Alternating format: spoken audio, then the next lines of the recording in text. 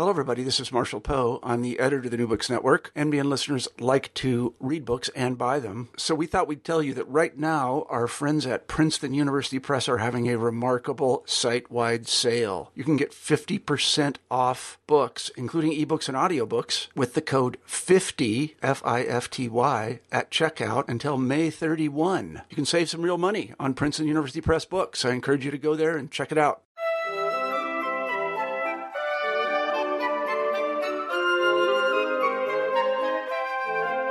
Hello, everyone, and welcome to New Books in French Studies, discussions with scholars of France and the Francophone world about their new books. I'm your host, Roxanne Panchasi. My guest today is Ethan Katz, the author of The Burdens of Brotherhood, Jews and Muslims from North Africa to France. And the book was published by Harvard University Press in 2015. Hi there, Ethan. Hi. Thanks so much for taking the time to speak with me today. Well, thank you so much for having me on the show. Could you get us started, Ethan, by telling our listeners a little bit more about yourself and what got you interested in working on France? Sure. I'm a specialist in modern French history and modern Jewish history. I traveled to France with my family a lot as a child and adolescent. So that sort of the origins of my interest in France, I think, like a lot of our fellow French study scholars. And I got interested in this particular topic because I had always been interested both in modern European history, particularly French history, and Middle East history, and especially the history of the Israeli-Arab conflict. And my sort of first interest in this was in thinking about ways in which the Middle East conflict was or was not affecting Jews and Muslims in France. I ended up writing a book where I don't talk nearly as much about the Israeli-Arab conflict as one might have suspected, but that was part of my way into this project. In the introduction to the book, Ethan, you set up the project here as an attempt to rethink the Jewish-Muslim question in France from the Great War to the present. So let's start with this idea of Jewish-Muslim relations. How are you both using and interrogating this idea throughout the book? That's a great question. I mean, the book is a history of Jewish-Muslim relations, comes into a series of conversations about relations between Jews and Muslims, both, very broadly. There's a literature that really begins, particularly in the Middle Ages, and has increasingly treated the modern period in a variety of contexts. And then also the very specific questions that are being raised about France, particularly right now. Mm-hmm. But I wanted to also emphasize that, it shouldn't be a foregone conclusion for us that the best way to understand relationships between a given Jew and a given Muslim, or a given group of Jews and a given group of Muslims, is as, quote, Jewish-Muslim relation. That there are a whole set of assumptions that are built into that framework of understanding. And so I think that the best way to interrogate concepts is not by completely throwing them overboard, because we're going to be talking about Jewish-Muslim relations for a while, whether or not it's the best formula, but it is to try to sort of peel back and think about other frameworks through which we might understand that same question that we call Jewish-Muslim relations. So what I try to do in the book is to ask over and over again how given Jews and Muslims were understanding themselves and each other when they related to each other, whether it was necessarily as members of ethnic or religious groups with potentially conflicting loyalties, or whether it had more to do with legal status or what neighborhood or locality they lived in, or some of their cultural traditions that they often shared if they came from North Africa, and so forth. As you say, Ethan, there's certainly, and especially in the last several years, a kind of growing literature on the communities considered separately, Jews and Muslims in France, but then also the relationships between those communities. Could you just sort of give us a brief sense of what you see as your main intervention in that literature? Sure. So, there is some other very good work that's been done, particularly Maud Mandel's book that was published in 2014. I think there are two or three key ways in which my book is different from most of the literature to date. One thing is the long-term perspective that the book tries to offer. Most treatments of Jews and Muslims in France have started either with the founding of the State of Israel or 1967 or the 1990s, 2000s. And I think one of the things that is really built into the way we think about Jews and Muslims today is a whole set of political assumptions that are tied into the rise of the nation state and the triumph of the nation state in the 20th century, the collapse of empires and a very deep consensus around a lot of critiques of colonialism. And that means that all kinds of arrangements of group identity that appeared possible 60 or 70 years ago often don't even sort of cross our minds today when we try to think about how groups related to each other historically. And Jews and Muslims are two groups that were particularly in the crosshairs of a lot of the political conceptions that emerged and were debated across the late 19th and early to mid 20th century. And so they were not necessarily always seeing themselves or each other according to the nation state, according to the conflicting nation states in the Middle East today, according to impossibilities of more complex arrangements under the French Empire, which were tried at different points. So I think one of the big virtues of going back is to look at those kinds of possibilities that are now often erased from our memory.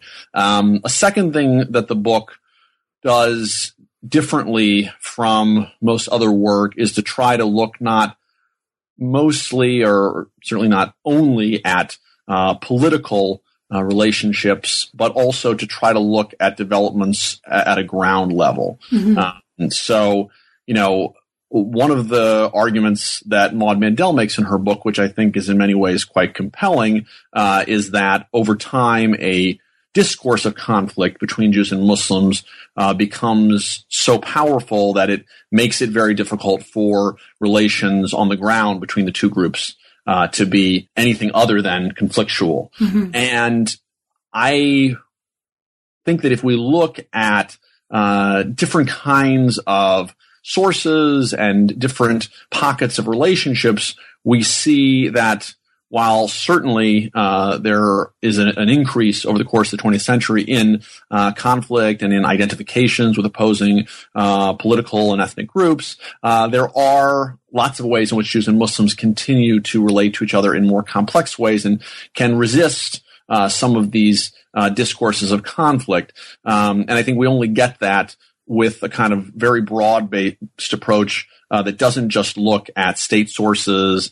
And, I did a lot of oral histories. And so I think those are two of the key components. I guess tied into that second piece would also be the emphasis on different localities and trying to look at three different cities across France, Paris, Marseille, and Strasbourg, to get away from a Paris-centric approach, which is, of course, very common in a lot of literature on France, but also to try to ask ourselves what is the importance of the local to these relations by comparing them in three different cities.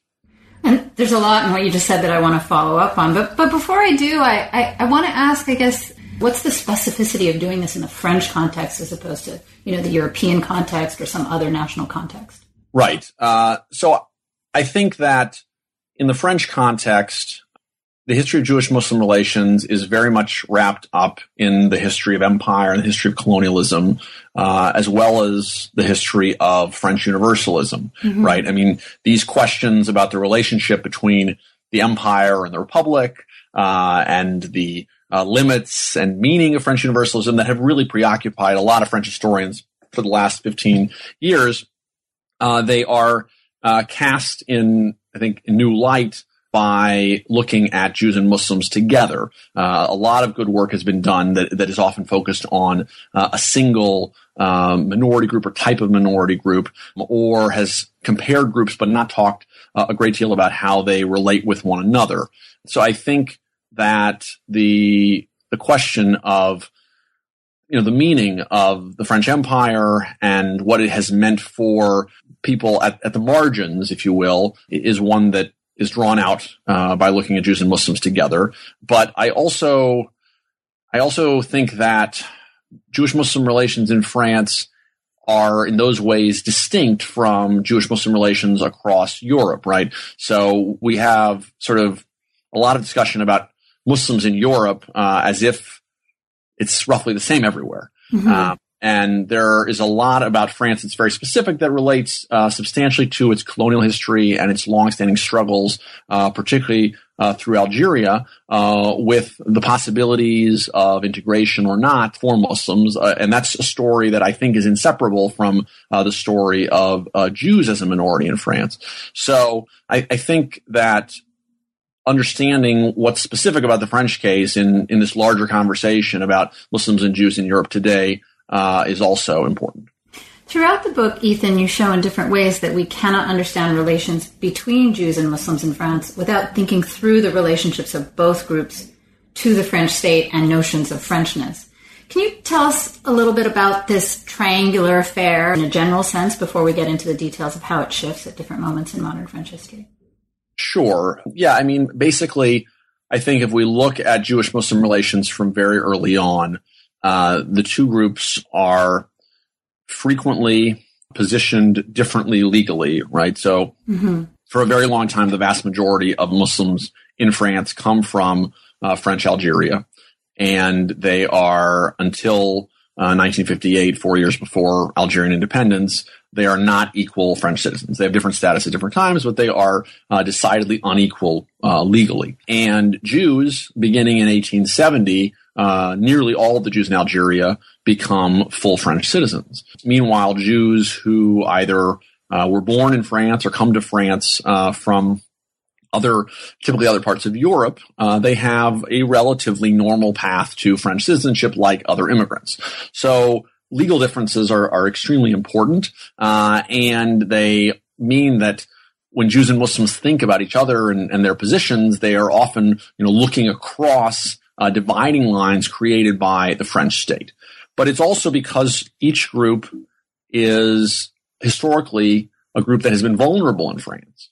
And so when they're thinking about each other, they're often thinking about how they can position themselves, either to try to foster greater inclusion, sometimes around resistance to the French state. And they're looking, in the case of Jews, they were sometimes trying to make sure that the French authorities realized that, say, in Algeria, they were citizens. They may have been natives, but they were different than Muslims. This is what they want to insist upon. And for Muslims in Algeria, they look at Jews and they see a group that's been privileged by the French state in ways that seem very unfair. And so when they think about Jews, they don't think about them independent from their greater rights, their alliance with aspects of French politics and culture. And so the combination of both a series of policies from the French state that were often very disparate toward the two groups, and the group's shared vulnerability, I think helps to account for this kind of triangular relationship. One of the things that you set up in the introduction, Ethan, is this differentiation between thinking about Jewish and Muslim identities as situational rather than definitional. And you also have this notion of situational ethnicity that's part of the framework here. Could you say a little bit more about that? So I really want us to get away from, it's partly relates to what I said at the outset about the meaning of Jewish-Muslim relations, right? Mm-hmm. I want to get us away from thinking that what it means to be a Jew and what it means to be a Muslim is sort of understood and assumed and roughly the same in each context. So the notion of situational ethnicity, it's not my original idea. It comes from ethnic studies. It was used, I think, really effectively by Till van Raden in a book called Jews and Other Germans that he wrote about German Jews in the 19th and early 20th century. And it means that we look at Jews and Muslims and we have to assume that what it means to be Jewish or Muslim and the importance of being Jewish or Muslim can vary dramatically from person to person, from subgroup to subgroup, and from context to context, even for the same people and the same subgroups. So, for instance, for many Jews and Muslims, the importance of being Jewish or Muslim is really fundamental in the home when they're sitting around for a family meal, especially maybe a holiday meal. But it's not necessarily important at all when they're in their workplace and they're standing next to their fellow worker on an assembly line in the factory, right? Mm-hmm. And what it means to be Jewish could be, very different in a political context versus a religious or a family context. So my hope is that by taking that into account, we again start to really get a sense of the multiplicity of ways that Jews and Muslims have understood each other and the multiplicity of factors driving their relations beyond being Jewish or being Muslim. Before we get into the more detailed sort of discussion of the chapters of the book, Ethan, I just want to linger for a second on the title, The Burdens of Brotherhood. So where did that title come from for you, and why did you choose it? Well, it's good alliteration. But beyond that, I chose that title for, I felt like it brought together a lot of ideas of, for me, what the book was about. Brotherhood is clearly an allusion to fraternité, this, French ideal of what binds the nation together. And at the same time, it's also, for me, clearly an allusion to the possibility or challenges of Jewish-Muslim brotherhood. And so the idea that, we spoke about earlier already, that Jews and Muslims' relations with each other are so tied up with their ability to integrate into the wider French nation state or empire, for me, that the dual meaning of brotherhood there speaks to that. And the burdens speaks to those challenges. From my standpoint, as I talk a little bit about in the introduction, Jews and Muslims, they're certainly not unique in terms of facing challenges of integration in modern French history, of course, but the ways in which each group has been seen frequently as problematic from the standpoint of traditional religious practices, problematic from the standpoint of transnational political ties, problematic in the specifically colonial context. That combination is, I think, rather distinct to the two groups. And I sort of thought of that as a combination of so-called burdens to be, in a sense, needing to be overcome if one is to be fully part of the fraternité of France or brotherhood, but also burdens to be overcome if they could relate to each other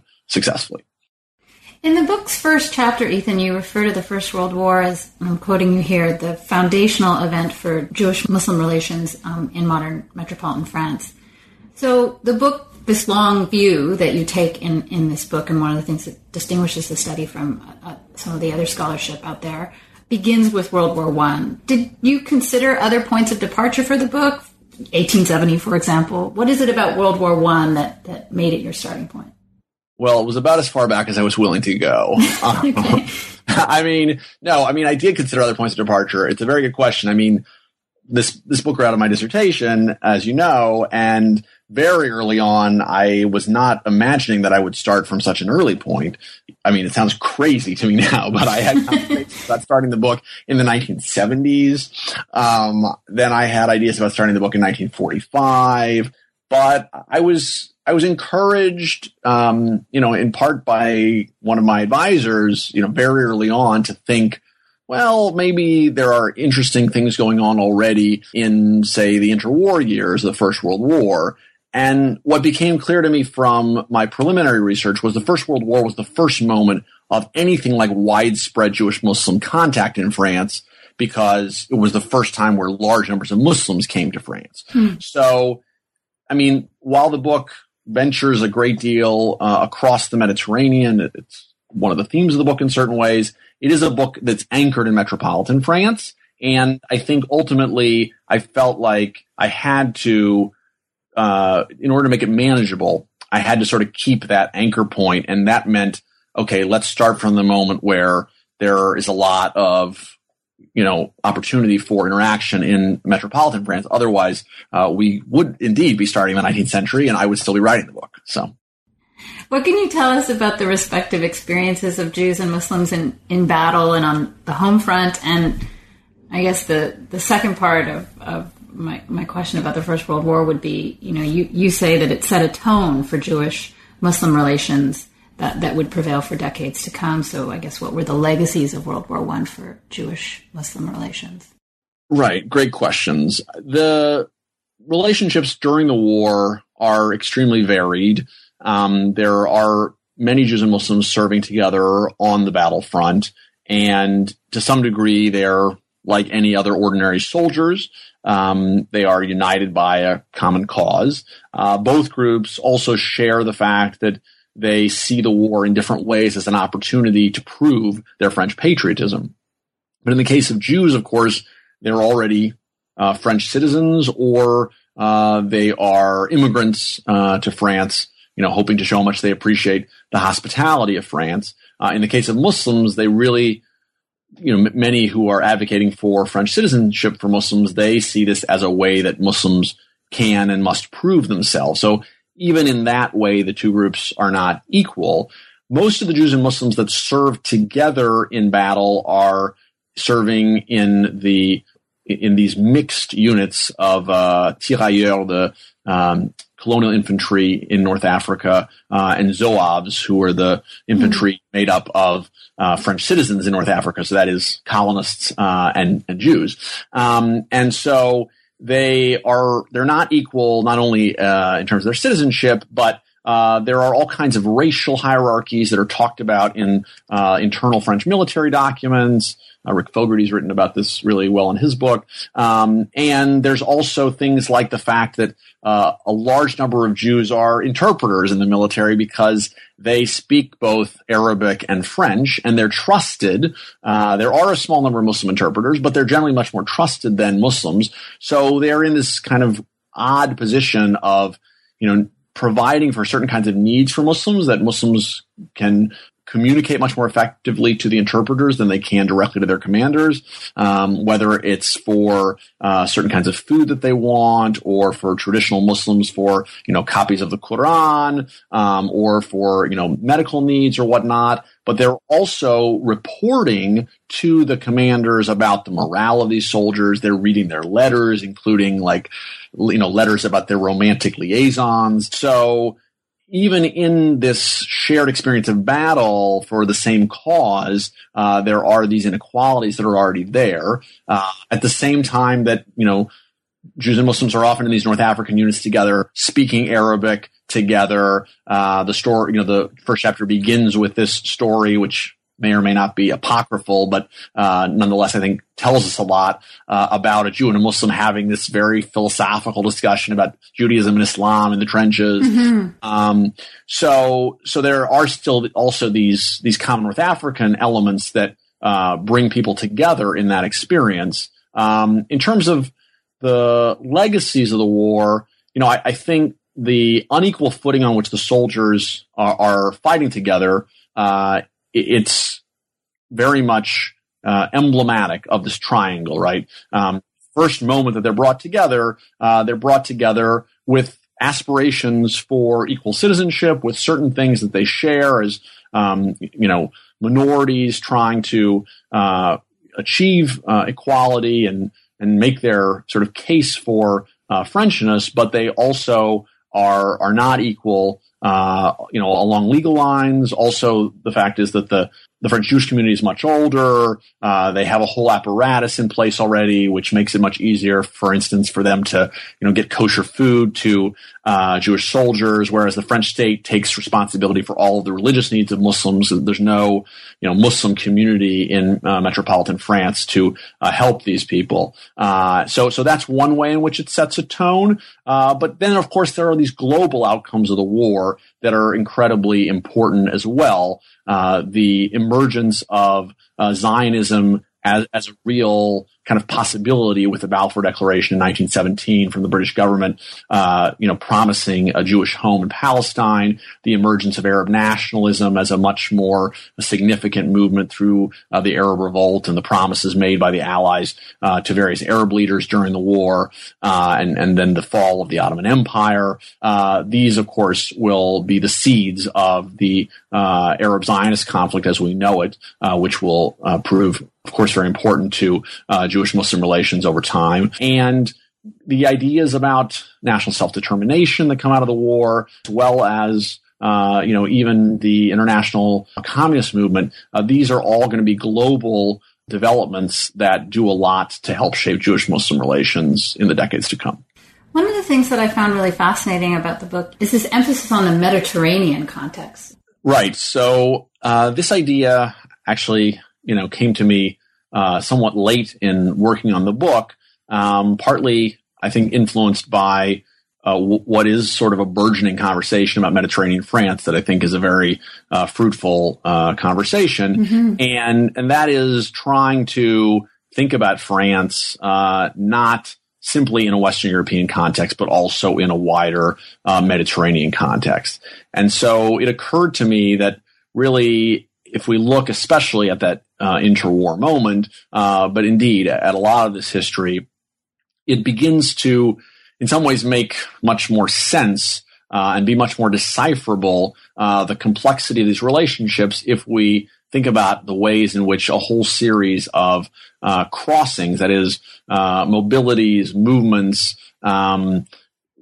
influences from around the Mediterranean, coming through France, radiating out from France to other places and circling back, that those things are helping to shape the way the Jews and Muslims understand each other and relate to each other in France. And the Jews and Muslims themselves are really a key part of the story of France being kind of resituated in a Mediterranean context. In the interwar years, we see that partly through the first sets of neighborhoods and day-to-day interactions between Jews and Muslims from places like North Africa and the Levant. But we also see it in the importance of political causes that are crossing the Mediterranean from the rise of the first Algerian nationalist groups to the emergence of the first really sustained violence in Palestine that affects Jews and Muslims elsewhere, including in France. The chapters of the book, Ethan, really track the ways that Jewish-Muslim relations change and shift at these kind of key moments, right? World War I, the interwar years, World War II, the post-war period and the Algerian War, and then you move up to the end of the 20th century. The chapter on the Second World War and the period of Vichy and the occupation is one in which you're showing a kind of exceptional moment in the respective statuses of Jews and Muslims with respect to the French state, but you're also changing the way that we think about the history of that period of Vichy and the occupation.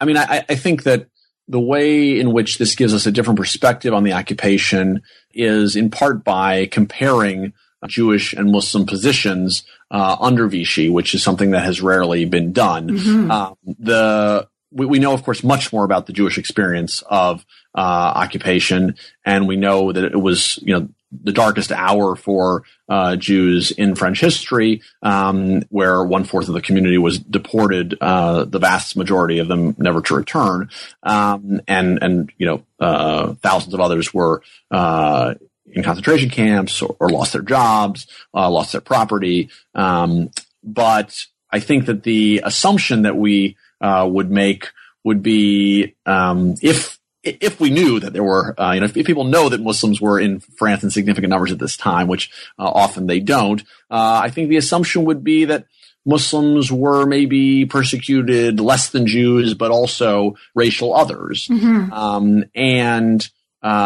That simply wasn't the case. The racial status of Muslims was in certain respects ambiguous, but for legal purposes, they were much more like Aryans than they were like undesirables or others. And so much so that you had, as I talk about in that chapter, you had significant numbers of North African and Levantine Jews who tried to disguise themselves as Muslims in various ways in the hopes of evading persecution.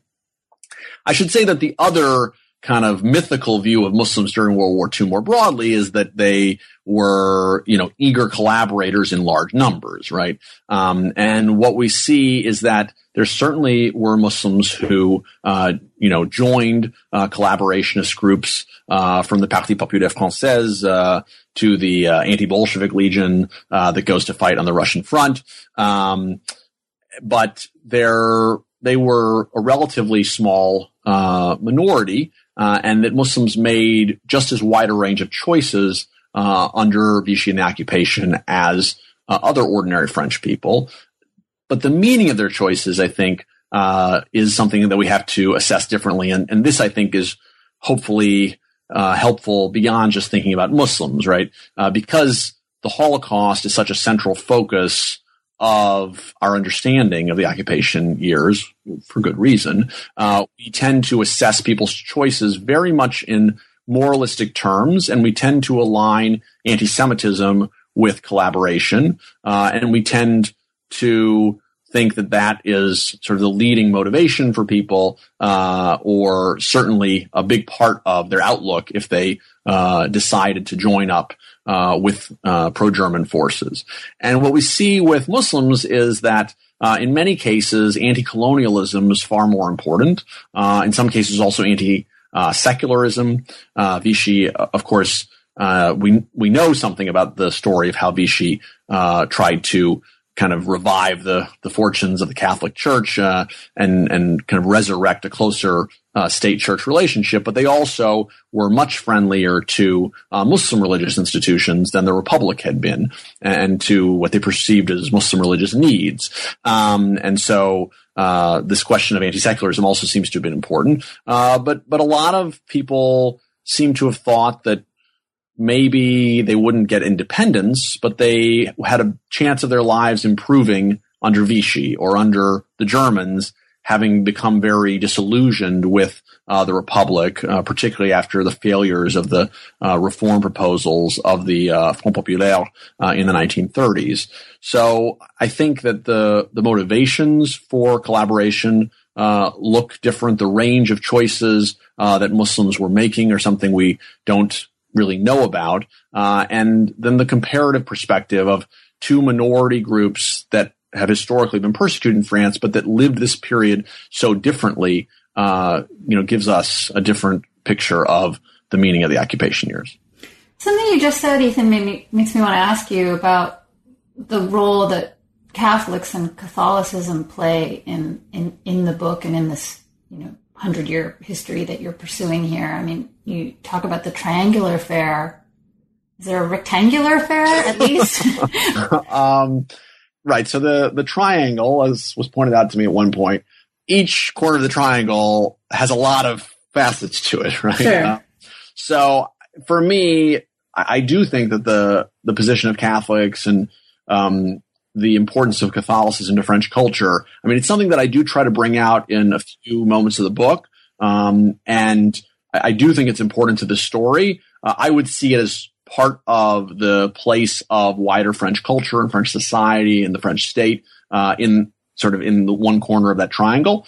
But certainly, right, so during World War I didn't mention the Union Sacrée, right? Right, of course. Sacred Union that's formed very early in the war, and where Jews are kind of always understood to be included, and Jews are very proud of their place in the Union Sacrée, and they tout it all the time in the Jewish press. And then Muslims, who are fighting in much larger numbers than Jews, are very seldom mentioned in discussions of the Union Sacrée. And so you have this kind of clear hierarchy there around proximities to the Catholic Church, and Jews seem to kind of be folded back into the religious fabric of France nationally at that moment after the bitter divisions of the Dreyfus Affair that often had strongly religious overtones. Whereas during the Second World War, as I think you're partly alluding to,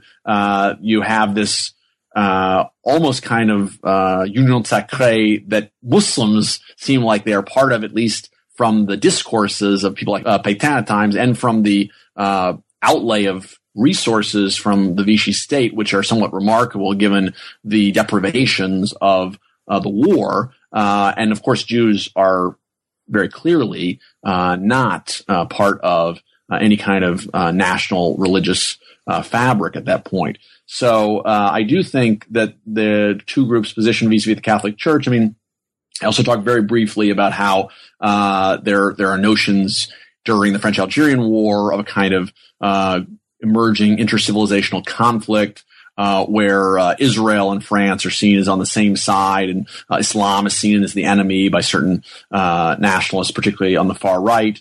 And then in the 1970s, you have certain clerics who become very sympathetic to the movement for immigrant rights that Muslims are involved in, and lend a certain kind of credibility through things like opening their churches or protesting on behalf of these Muslims. So I think that does remain important throughout the story. So in the post-45 period, you look at the shifts and the emergence of the Arab-Israeli conflict and the struggles against French Empire, in particular in Algeria. So two questions, and of course these are connected.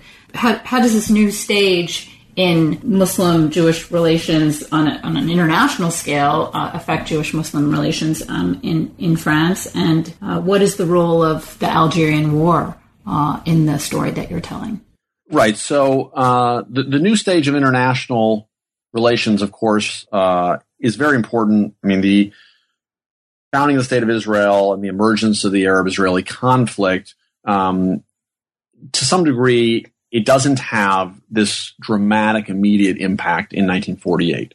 Maud Mandel actually deals with this in greater detail in her book than I do in mine. Mm-hmm. But it's clear that it doesn't reshape large numbers of Jews and Muslims' perceptions of each other. The degree to which it's important tends to be through their more immediate concerns. That is, the Arab-Israeli conflict becomes a new way to talk sometimes about their Frenchness, or in the case of certain Muslims, their sense that they don't belong. So French foreign policy that's seen as pro-Israel is seen as one more thing that they're resisting against as they feel that they're being treated unfairly by the French state.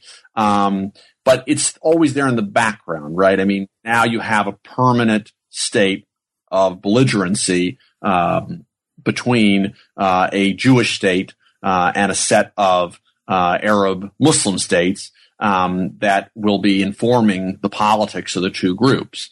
And then the French-Algerian War, I mean, that is really the central story, certainly politically and ultimately much more broadly for Jews and Muslims beginning in the mid-1950s through the end of French Algeria in 1962. The war initially is both a military struggle and a struggle on the part of the French state to kind of desperately try to integrate Muslims in Algeria into France. And that's a part of the story that hasn't been told as much. The work of Todd Shepard recently has focused a lot of attention on that. But it's very important because it helps us to offer a kind of window into various ways that both Jews and Muslims were not necessarily falling into either pro-French Algeria, that's sort of an absolutist position of colonial control and assimilation, or anti-colonial independence is the only path forward, that many people were sort of articulating mixed allegiances and identities for a lot of the war, and articulating a politics that seemed, at least for brief periods, to allow for different kinds of possibilities, like Muslims who become full French citizens from Algeria without having to surrender their status under Muslim law, something that had always been demanded previously by the French state. But by the late stages of the war, it becomes clear that Jews and Muslims are essentially going to have to choose between their allegiance to France and their ties to Algeria in a way that will be extremely divisive. Both the Algerian nationalists and the French state, by the very end of the war, will have these extremely absolutist visions of belonging. And that will mean that, the possibilities of hybrid citizenship for Jews in an independent Algeria that were discussed at different points, or this momentary status for Muslims from Algeria of being able to maintain both their Muslim personal status and become French citizens. Those possibilities will evaporate in a way that will really divide the groups for years to come. You go on, Ethan, in the book to talk about the ways that these communities of Jews and Muslims who come from North Africa, settle in metropolitan France, and the different shapes and forms that those communities and the interactions between them take. In the sixth chapter of the book, you focus on the impact of the 1967 war on Jewish-Muslim relations. And, it's kind of a fascinating chapter where you're looking at this international context and the way that impacts relations between Jews and Muslims in France. And you're also looking at things on the ground in neighborhoods like Belleville. Could you talk a little bit about the way that you move between those spaces, the very local neighborhood context, and then the sort of transnational forces that are at work? Sure. That chapter in some ways is framed around these riots that take place in Belleville in 1968 in the summer, about a year after the 1967 Six-Day War in the Middle East. And because they take place almost a year to the day of the victory of Israel in that war, or I should say the start of that war, which is, of course, a short war, 6 days, the perception is immediately that these riots between Jews and Muslims living in Belleville must be tied to that anniversary. But when we look more closely, we see Belleville was this really interesting, cosmopolitan space where Jews and Muslims had been living together successfully for several years, in significant numbers. There were large numbers of particularly Jews from Tunisia and Muslims from both Tunisia and Algeria who did things like, sharing pastries with each other on their holidays, working sometimes in each other's businesses, having a sense of shared North African identity in certain shared spaces in public, while also having kind of their own spaces that they respected for each other, right? So they had signposts that I talk a little bit about at the end of chapter 5, where, okay, I might go into this I might be a Muslim who goes into this cafe where I see, a poster with an Israeli flag on it, but I know that's a Jewish space, and I know that that's a synagogue over there where my Jewish friends pray. So therefore, it makes it easier for us to interact in ways that we don't feel our identities are threatened by one another. But it also relied on people basically, keeping topics of conflict out of those spaces of interaction. And the Belleville riots are a moment where what begins as a dispute over a card game, and of course it's always important to remember that a Jew and a Muslim were playing cards in a cafe together, and that was considered very normal in this context of a typical everyday interaction. But that card game, where there's a dispute, it seems that the Muslim lost the game, didn't want to pay the winnings, all of a sudden becomes a dispute that's understood as having transnational conflict implications related to the Arab-Israeli conflict. And so those rules of respecting each other's spaces and not trying to influence each other's politics in public feel like they're being broken. And the way people talk about this event is that Jews were too ostentatious with their pride over Israel's victory, or the Muslims of the neighborhood were itching for a fight on the anniversary of the Six-Day War. And somebody complains, we know we don't agree about the Middle East, but we all live here together in France. So can't we, not worry about that? And so, here's a case where the local is unmistakably reframed in international terms. But the meaning of that international conflict is also very much localized around both, shared spaces and also things like, class tensions, between the greater upward mobility for a lot of, Jewish, immigrants from North Africa than Muslim immigrants from North Africa, the, events of May 1968, which had a lot of people on edge anyway, and had, galvanized, certain movements, including the beginnings of a pro-Palestinian movement in France. And so, I think, broadly speaking, what I try to do is to think about the ways that the local at times can escape from international tensions and international identifications, but often also becomes reshaped by those. And even friendly relations in local contexts take on different meaning because of what's going on globally. In the last chapter of the book, Ethan, you're really sort of taking us through the last 3 decades of the 20th century, and you're looking at the impact of the Israeli-Palestinian conflict. You're also talking about, at this point, the memories of both the Holocaust and colonialism, imperialism, and also a range of different types of claims being made by Jews and Muslims on the French state with respect to religious and other forms of difference.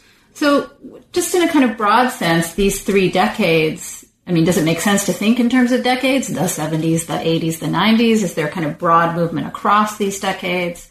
What can you tell us about this period in a general sense? Right. This chapter is obviously the most synthetic chapter of the book because it covers far more time than the other chapters. In some ways, I was particularly interested in digging into the 1970s as a period that has not been studied a great deal, particularly with respect to Jews and Muslims' relations with one another, and seeing how, in very different kinds of ways, Muslims, largely through a movement of North African so-called Arab workers, and Jews in significant part around sort of newly assertive both pro-Israel identity and Holocaust consciousness, the way that the two groups are making claims on the French state for a kind of right to difference avant la lettre. That is, in the 1980s, we are familiar with the fact that le droit à la différence becomes in vogue, at least for a moment, that it's even invoked by François Mitterrand when he runs for president in 1981, and he takes concrete action shortly after he's elected to, permit all of these so-called foreign associations. And there's a whole flowering of particularly North African associations in the beginning of the so-called Beur movement. And then we have this momentary alliance of Jews and Muslims in the anti-racist movement, particularly in SOS Racisme, where one of the mottos is the right to difference. But the 1970s, I think, are an important sort of testing ground for a lot of those ideas where they really begin to germinate. And you already have the two groups trying to resituate what it means to be in a republic where typically people have understood, integration to depend in significant part on keeping their identities behind closed doors, and particularly in the post-colonial moment, where I argue it actually became harder for people to be, publicly French plus, so to speak. And so they're trying, in a sense, to kind of renegotiate the meaning of the republic in a way that briefly will really come to fruition in the 1980s, at the same time that, by the mid-1980s, there is this very notable backlash from the far right. And so if the 1970s is a moment where the two groups are testing whether they can, reframe what it means to be French, and also testing whether they can coexist on those terms, right? To go back to the discussion about neighborhoods, if in previous periods one, needed to be particularly careful about how one was Jewish or Muslim in public, greater public assertiveness on the part of both groups tests, can we live together without keeping our Jewishness and Muslimness largely in private.